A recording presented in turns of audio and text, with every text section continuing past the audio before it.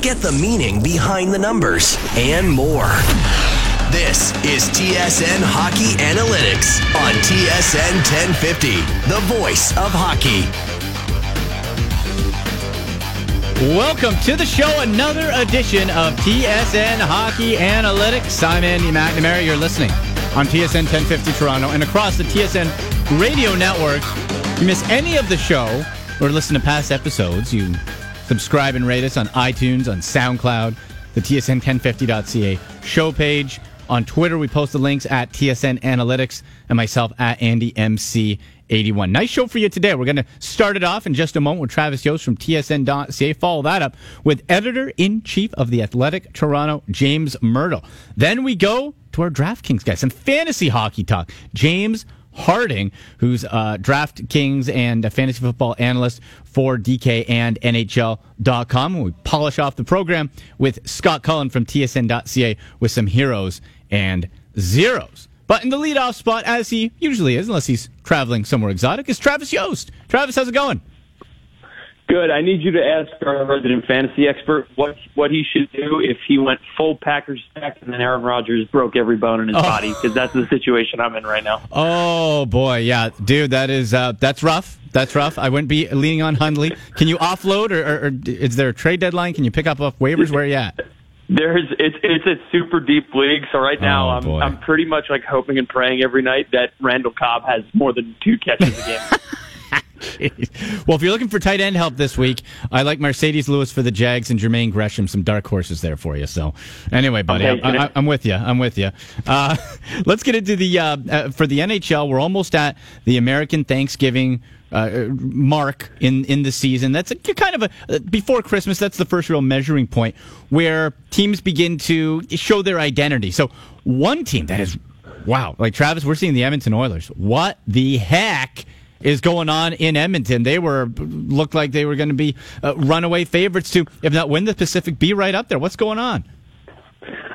So this is not I always qualify, this is not a sexy take. I'm kind of on the fence with the Oilers, but let me briefly explain why. Okay.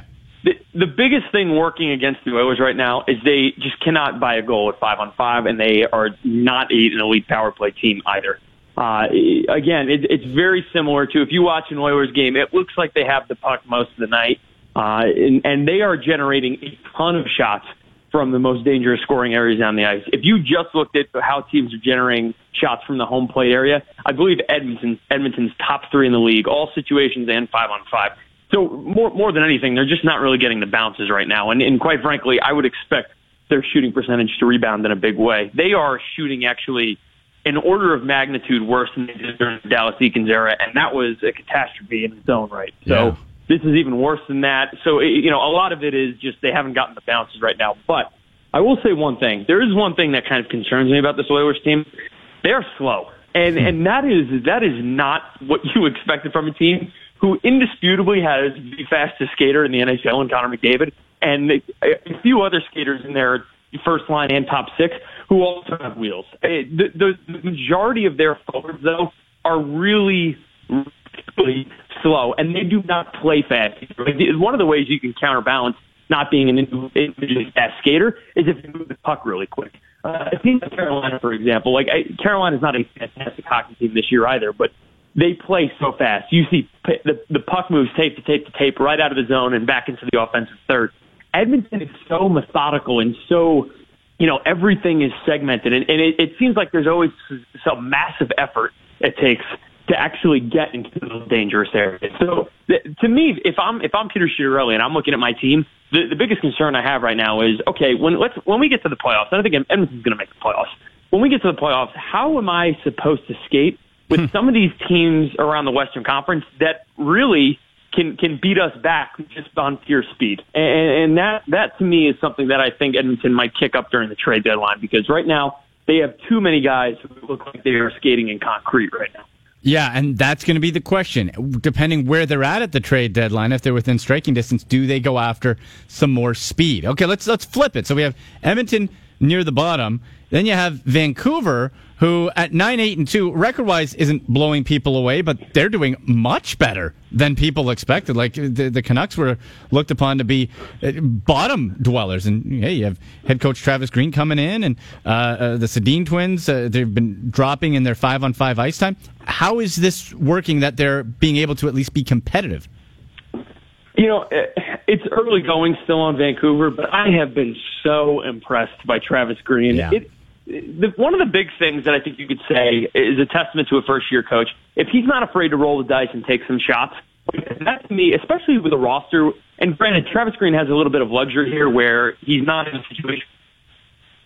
But like the tinkering he's done with that lineup that predecessors were kind of afraid to do because there were higher expectations, I think has helped the team. One of the big things is, look, the Sedins 5 years ago were maybe two of the 5 best playmakers in the world at the NHL or anywhere for that matter. They're not the same players right now. They're not nearly as fast. They're not nearly as aggressive in the offensive third, and they are basically being deployed as second or third line guys. And really, the ice time has been reallocated to some of their younger and, quite frankly, more talented players right now. The only thing, I wrote about it this week, so they have seen a substantial change up in their ice time at 5-on-5. They're still trying to figure out the power play units, and that's really the one thing that's been holding them back. They have one of the worst power plays in the league, whether it's by goals or shot metrics. And I think a lot of it is because the Sedins really anchored that first power play unit. Although it's crazy to say, because again, 5 years ago, if you put the Sedins on a first power play unit with anyone, they were going to be one of the best units in the league. It's just not the same right now. And they are generating so few opportunities. And it's funny because when their second power play unit comes on the ice, they are much better. They're generating more shots, more score chances, more goals.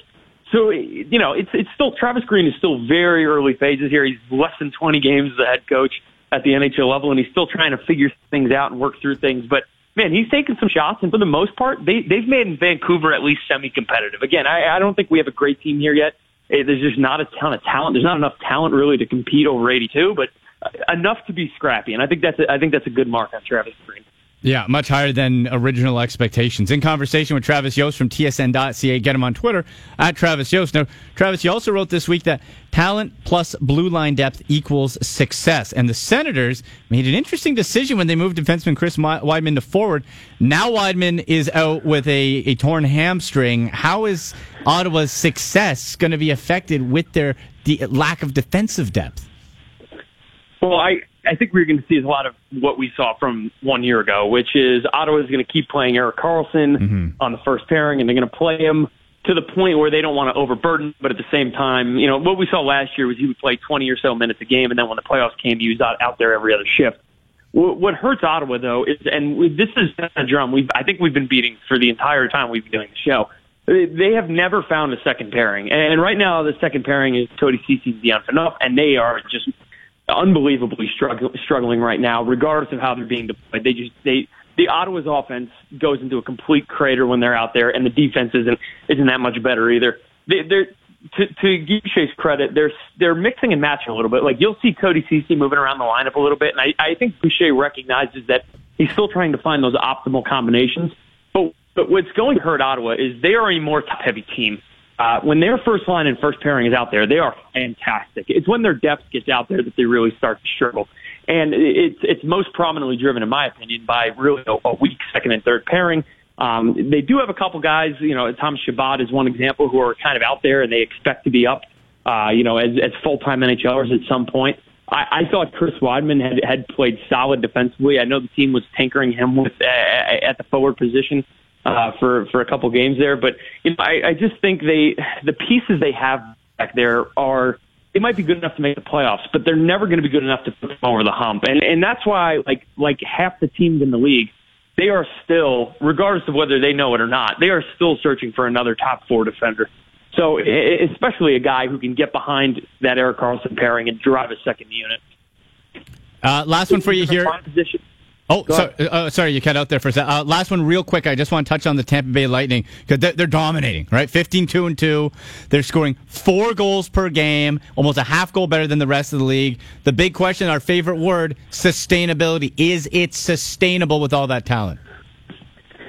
Yes, they have the best line in the NHL this year. Nemestikov, Stamkos, Kucherov. There's no answer for them, and I don't really care what happens to the rest of the team. The rest of the team will regress. There's no answer for stopping that line. No. You've got two of the 7 best NHLers on the same line, and you've got Vladimir Nemestikov who complements their talent so well. I don't see any way when you put them out there with Victor Hedman. By the way, that's the best 5-man group in the NHL right now. Yeah, tough to argue that. Travis, thank you so much, man. Let's do it again next week. All right, take care, Andy. All right, Travis Yost from TSN.ca. Get him on Twitter at Travis Yost. And I should say, actually, we won't have a show next week because of Grey Cup specials on the station. So it will be the following week. We'll be back with TSN Hockey Analytics. We will take the break. On the other side, editor-in-chief from The Athletic Toronto, James Myrtle, joins me. You're listening to TSN Hockey Analytics on TSN 1050 and across the TSN Radio Network. Get the meaning behind the numbers and more. This is TSN Hockey Analytics on TSN 1050, the voice of hockey.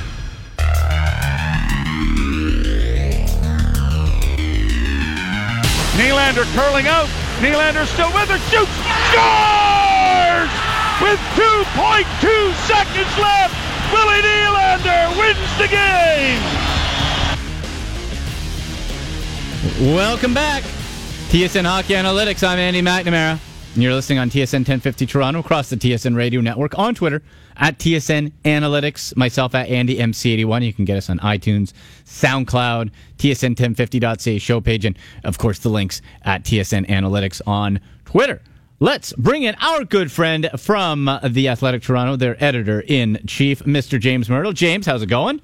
I'm good, Andy. How are you? I'm well, sir. So we heard a nice goal there from Willie Nylander to break that scoreless tie in overtime for the Leafs, but the Leafs gave an extension to Josh Leivo, 1 year, $925,000. It's almost a $300,000 raise for James, a player that spends most nights in the press box. So why'd they do it?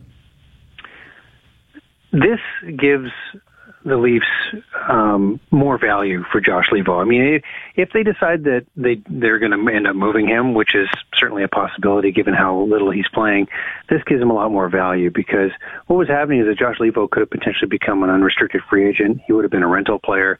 And any kind of offer that the Leafs were going to get for Josh Leivo really wasn't going to be very much. By getting him signed, they keep him under team control for a while.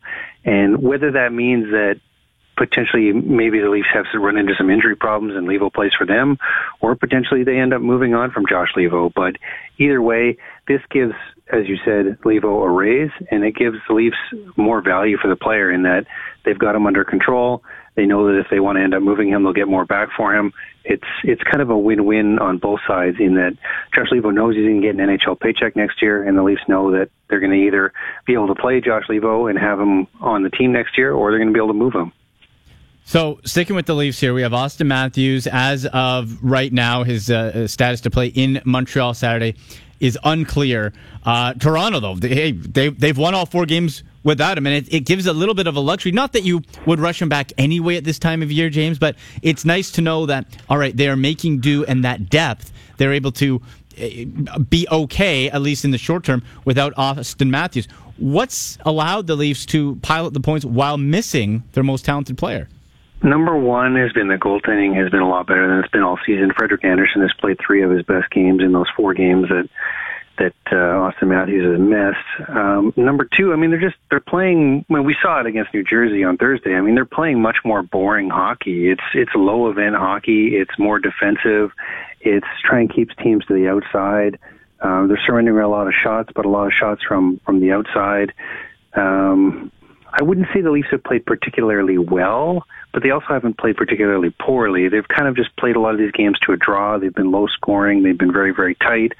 I don't know that the Leafs would want to try and win like this long term. So the good news is that Austin Matthews' injury isn't long term, and he could play as soon as a few hours from now in Montreal. But you're right. I mean, can you imagine the scenario if they had lost those 4 games and they were struggling in the standings, and Austin, there would be concerns over rushing Austin Matthews back.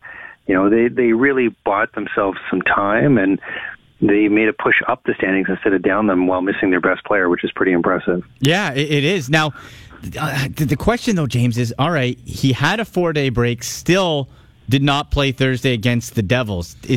Should we be looking into it that this is maybe a more serious injury, or is it still, again, caution?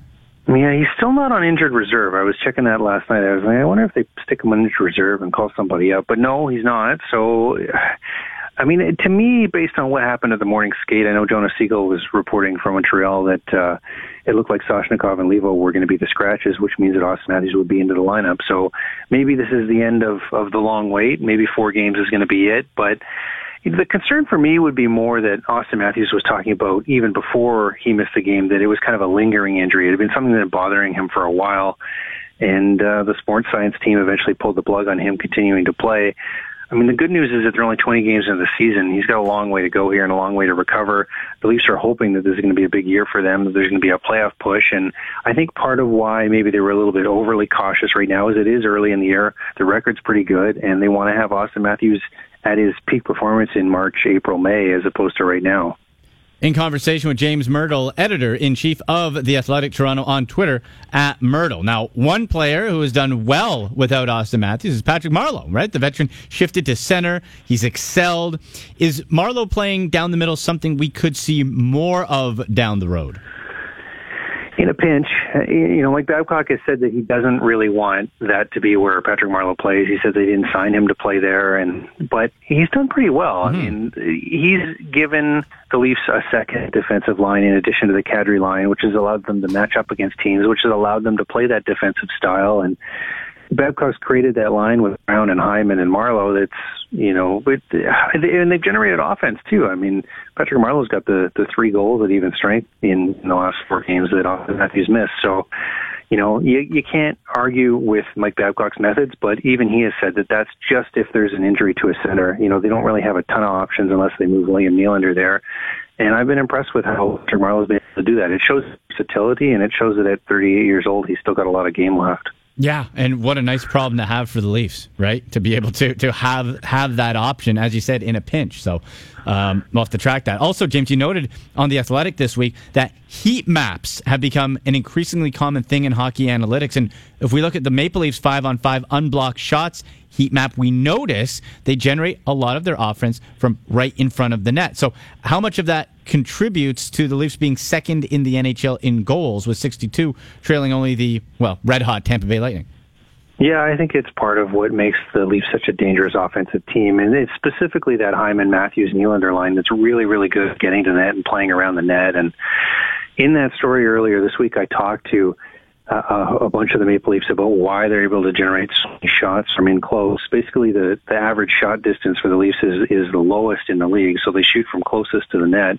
The players talked about how that's really become not only part of their system, but also the personnel they have. Players like Austin Matthews and Zach Hyman are really good at generating shots that create rebounds and then getting to those rebounds. And I mean, you just have to look at the Leafs power play and how they score a lot of goals.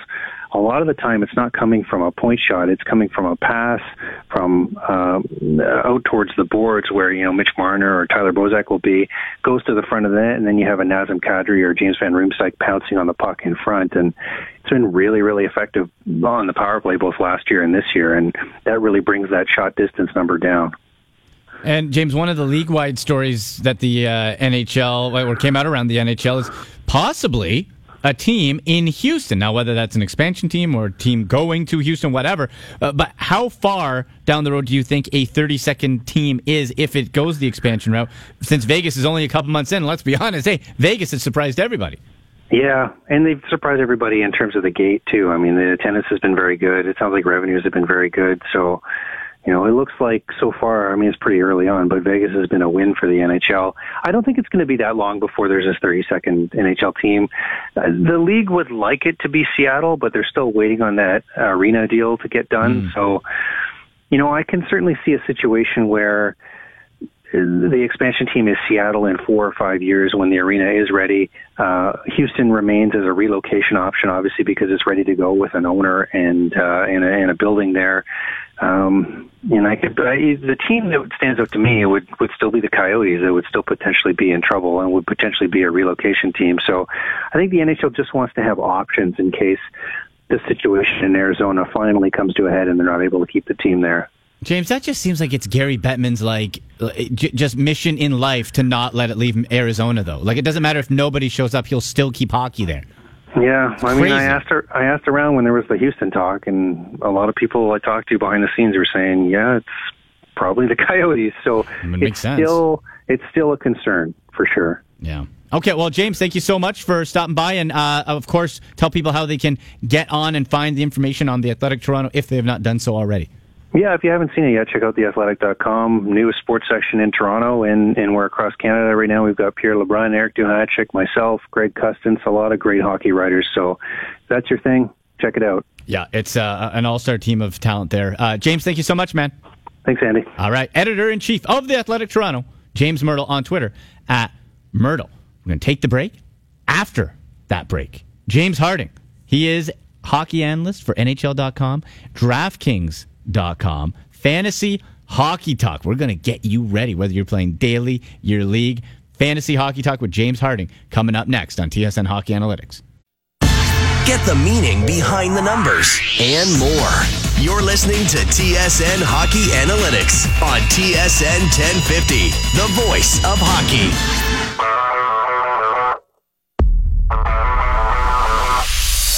Power play, backdoor, McDavid banks it off, Legacy, and it winds up in the net. And I think Vegas might have put it in its own net.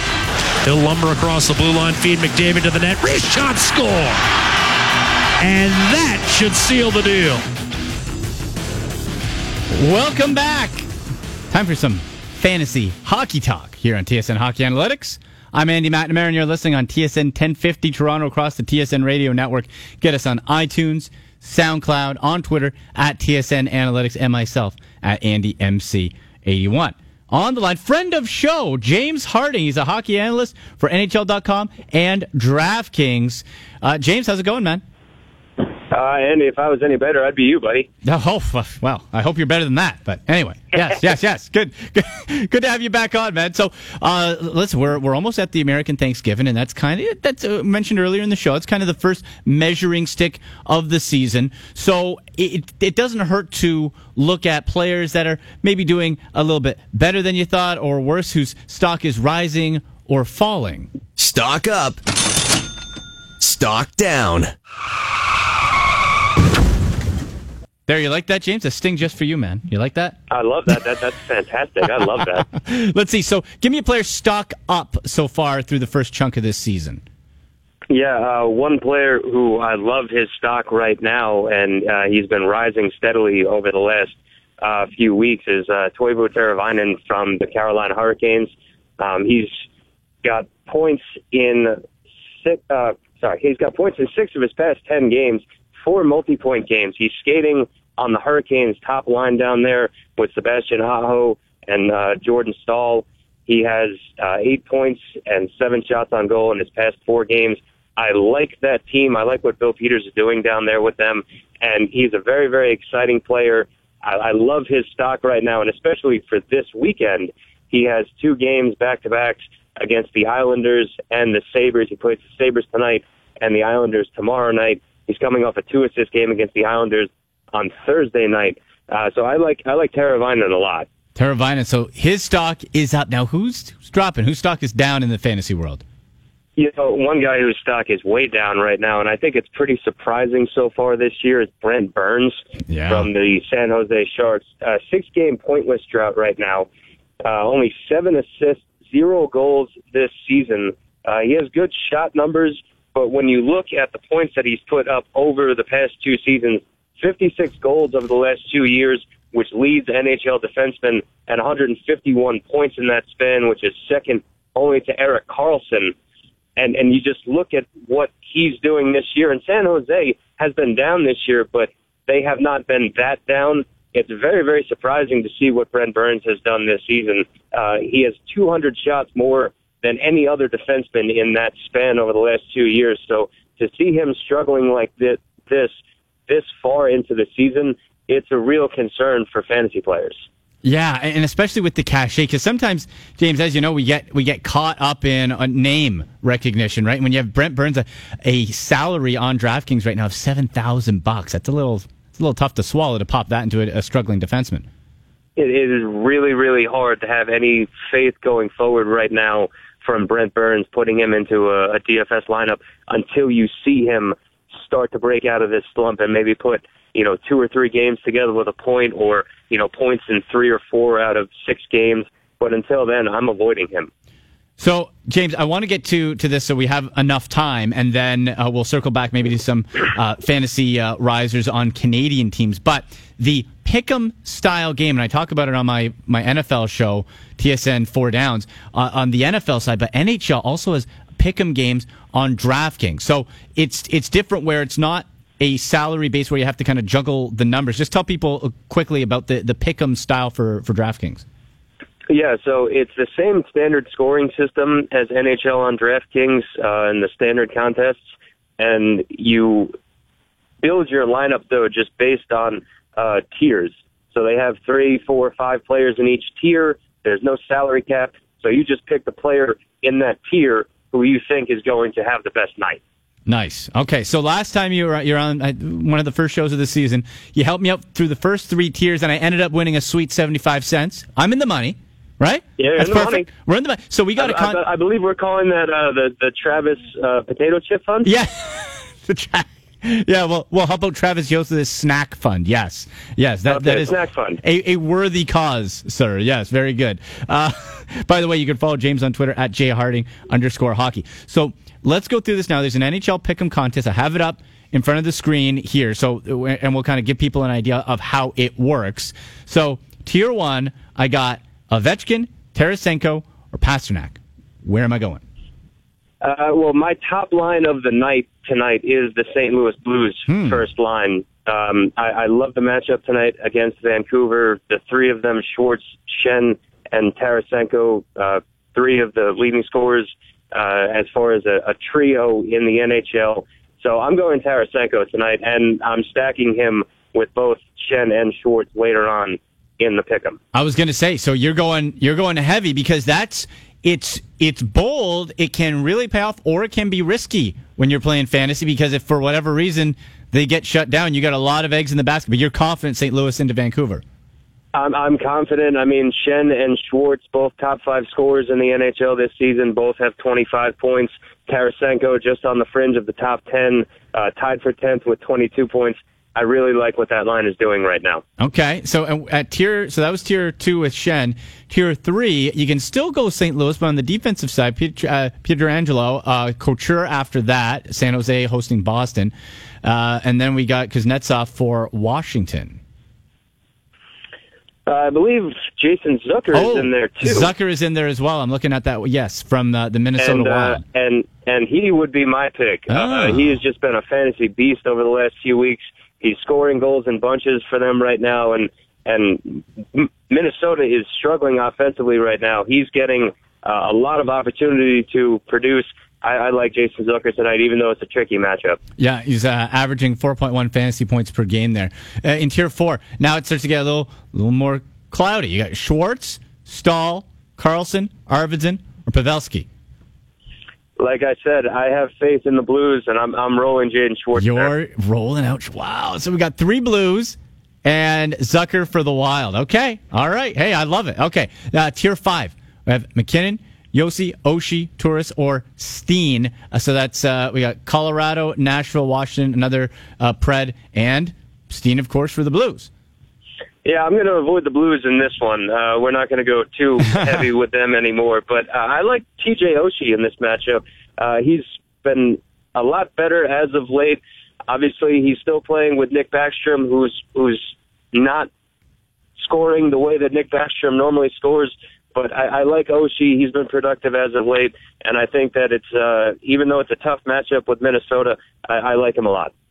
James, how much stock do you put into? Of course, when you're picking, it gives the opponent's ranking against. How much stock do you put in that? Because you look at, let's say, in Tier 6 here, we have Niederreiter against the 23rd ranked Minnesota Wild compared to, let's say, a Spurgeon 7th versus Washington. Like, how much do you equate the opposition rank with the player? I mean, it definitely has to factor in. You have to look at who is in goal that night. You have to look at some of their last It takes a lot of research. You have to look at some of their prior outings. Obviously, we know what Devin Dubnyk in Minnesota has done over his last week and a half, 3 shutouts. But he was a little shaky in his last outing. I don't think that he's going to be able to shut out a team like Washington, but they're so inconsistent right now that picking them on a consistent basis has been hard. But I do like a player like TJ Oshie, even though it is a tough matchup. Gotcha. And in that Tier 6, we'll zip through here and then get into some other areas. Tier 6, you have it up in front of you. Who do you like? Gabriel Landeskog, playing with Nathan McKinnon on the top line there. I like him. I think he's going to have a solid night tonight. Okay, and then at Tier 7, Thomas Hertl kind of stands out to me against Boston at home. What do you think? Are you going somewhere else? I like Hertl a lot. He was not my pick here, but he was definitely one of my top 2. I'm going with Ryjo. I'm going with Johansson against Colorado, but I definitely could see the appeal of going with somebody like Hertl against Boston at home, because he has been very consistent at home this season.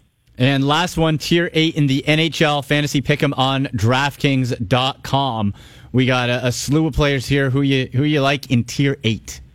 One of my favorite rookies so far this season, the guy who has really been the standout player for the Vancouver Canucks for the first month, and that's Brock Besser. Just a uber-talented young kid, third in the NHL among rookies in scoring this season with 16 points.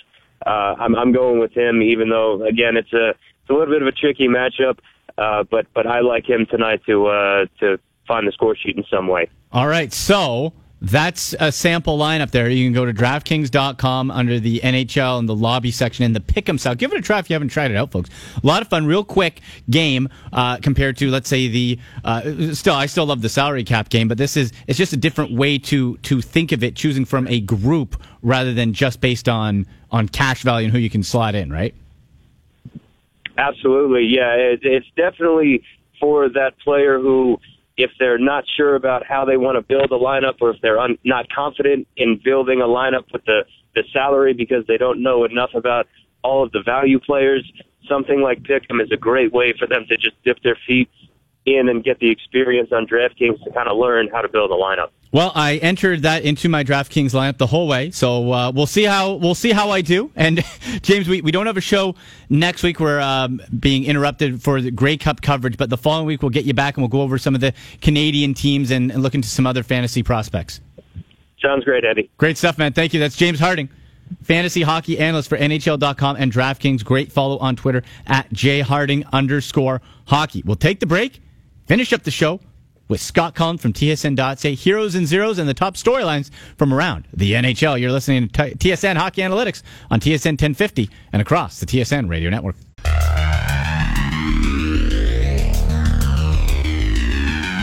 it's Kucherov, right circle, center point Hedman, left circle Stamkos. Shoots, score! Boy, did he blast out. Up and over Bishop's glove, a one-timer for Stamkos. Stamkos goes cross-ice, Hedman, left circle. Centers it! Score! Kucherov! Back to wrap up another edition of TSN Hockey Analytics. You're listening on TSN 1050 Toronto, across the TSN Radio Network.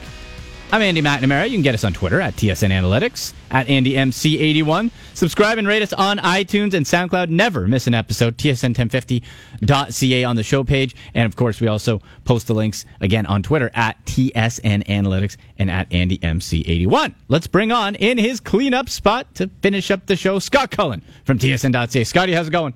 Great. How you doing, Andy? I am doing well, sir. So, hey, you know what? Let's start off the show as we usually do, with heroes and zeros. And we talked with James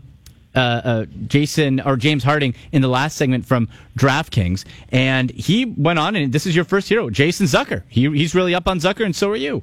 Sure. His past 5 games, he has 8 goals, also a 60% Corsi. In the first 3 games of that 5-game stretch, he scored all 6 of the Wild goals. And, that's really taken quite the leadership position on a team that needs a bit of an offensive jolt. He's shooting 22% this year, which isn't something I would expect him to maintain, but he's also generating more shots, up to 2.7 per game, which is a career high. And so, look, last year he scored a career high 22 goals.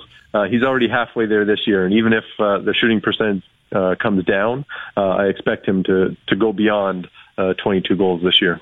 And hero number 2, Mattias Ekholm. Yeah, you know what? He gets overshadowed by PK Subban and Roman Josi, but he's a top pair defender in his own right. And he's getting a little bit more offensive opportunity with Nashville this year. He has 5 points in the past 4 games, 56% Corsi in that time. But he has 4 power play points this season. He had 3 all of last year. So, getting a little bit more opportunity with the man advantage, and adding some points to his already kind of shut down role in their top pairing. So Mattias Ekholm, a little underrated in many cases, but is starting to put up some numbers to get noticed. So those are the heroes. Now the zeros. And Scotty, what I love about you, you're not afraid to swing at these stars. Tyler Seguin, 1 goal in November, a deserving zero in my opinion. Well, here's the thing: is he had been off to a really good start this year, and so this is more a case of he tailed off from his really hot start. Has 2 assists in the past 5 games, only 1 of them at even strength, and no goals for and 6 goals against during 5-on-5 play in that time. And so, this isn't the kind of thing where, oh my gosh, look out, Tyler Seguin's really on the downswing. I think this is probably a short-term slump that I just happened to catch these numbers to take notice, and it probably won't be long before Seguin's numbers start to pick back up. No, and the final zero, Brooks Orpik for the Washington Capitals. Why poor Brooks? Yeah, poor Brooks. You know what? His play had been declining kind of for several years, and his ice time had started to go down, and that actually worked out. Like playing him on the third pair, you could get away with that. Well, Washington's defense is so thin that they've been forced to play Orpik a bunch, and they're kind of feeling the results because he's playing 22-18 per game this season. That's his most since 2011-2012. Last season he played 17-47 per game. So we're looking at a major jump in ice time for Brooks Orpik. And now in the past 7 games, he has 39% Corsi, on the ice for 2 goals for, 9 goals against. These aren't the kinds of things you want to see from somebody who's playing 22 minutes a game. They need to get Brooks Orpik back down to the third pair, I think, if they're going to have success. Now, the challenge for the Capitals is I don't know how they fill their top 4 in order to do that. So that was Heroes and Zeros. You can follow Scott Cullen on Twitter at TSN Scott Cullen. Check out all his fine work on TSN.ca Monday to Friday on TSN.ca, statistically speaking. Now, Sky, let's go to another article. You're right, the top 10 storylines. We'll skim through a couple here. The GM meetings coming up in Montreal. I loved your tweet, sir, where it was, if there's one thing that the commish can't stand, it's interrupting an NHL season.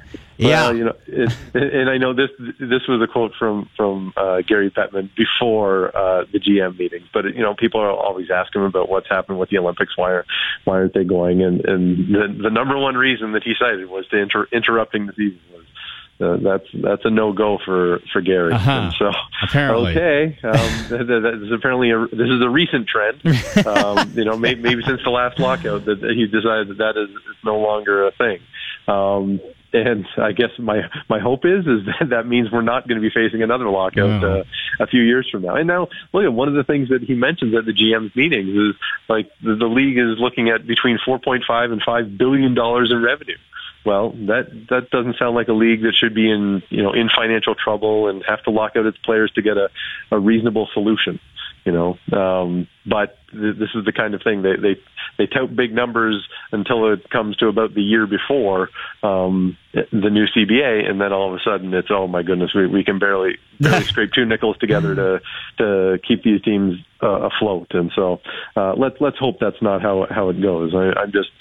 I am cynical after the past few walk-ins. Yeah. It's funny how start crying poor when a lockout or a contract negotiation approaches. Last one for you here, Scott. A couple of suspensions. One you think might be the Witkowski one. You're definitely on board with.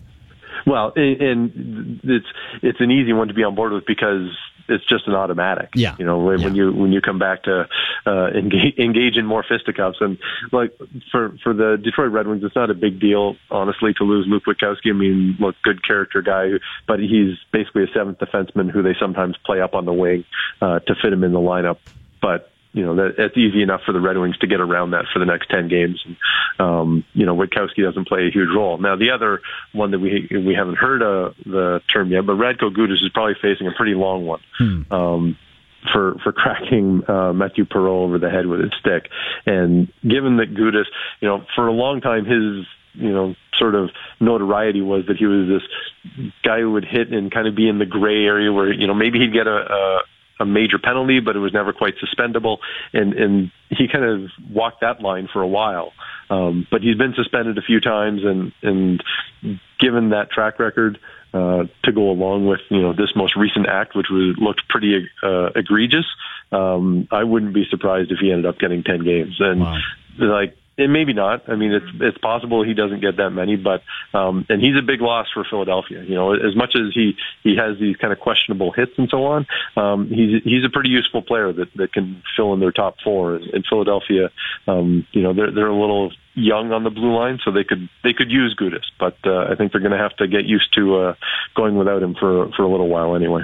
Scotty, always a pleasure, sir. We are off next week because of Grey Cup coverage, but the following week we'll chat with you again. Awesome. Thank you, Andy. All right, have a good one. All right, Scott Cullen from TSN.ca. Check out all his fine work there, and on Twitter he posts everything at TSN Scott Cullen. Okay, thank you very much to our guests today, and for all of you for listening. For producer Sean Lavery, I'm Andy McNamara. You've been listening to TSN Hockey Analytics on TSN 1050 and across the TSN Radio Network.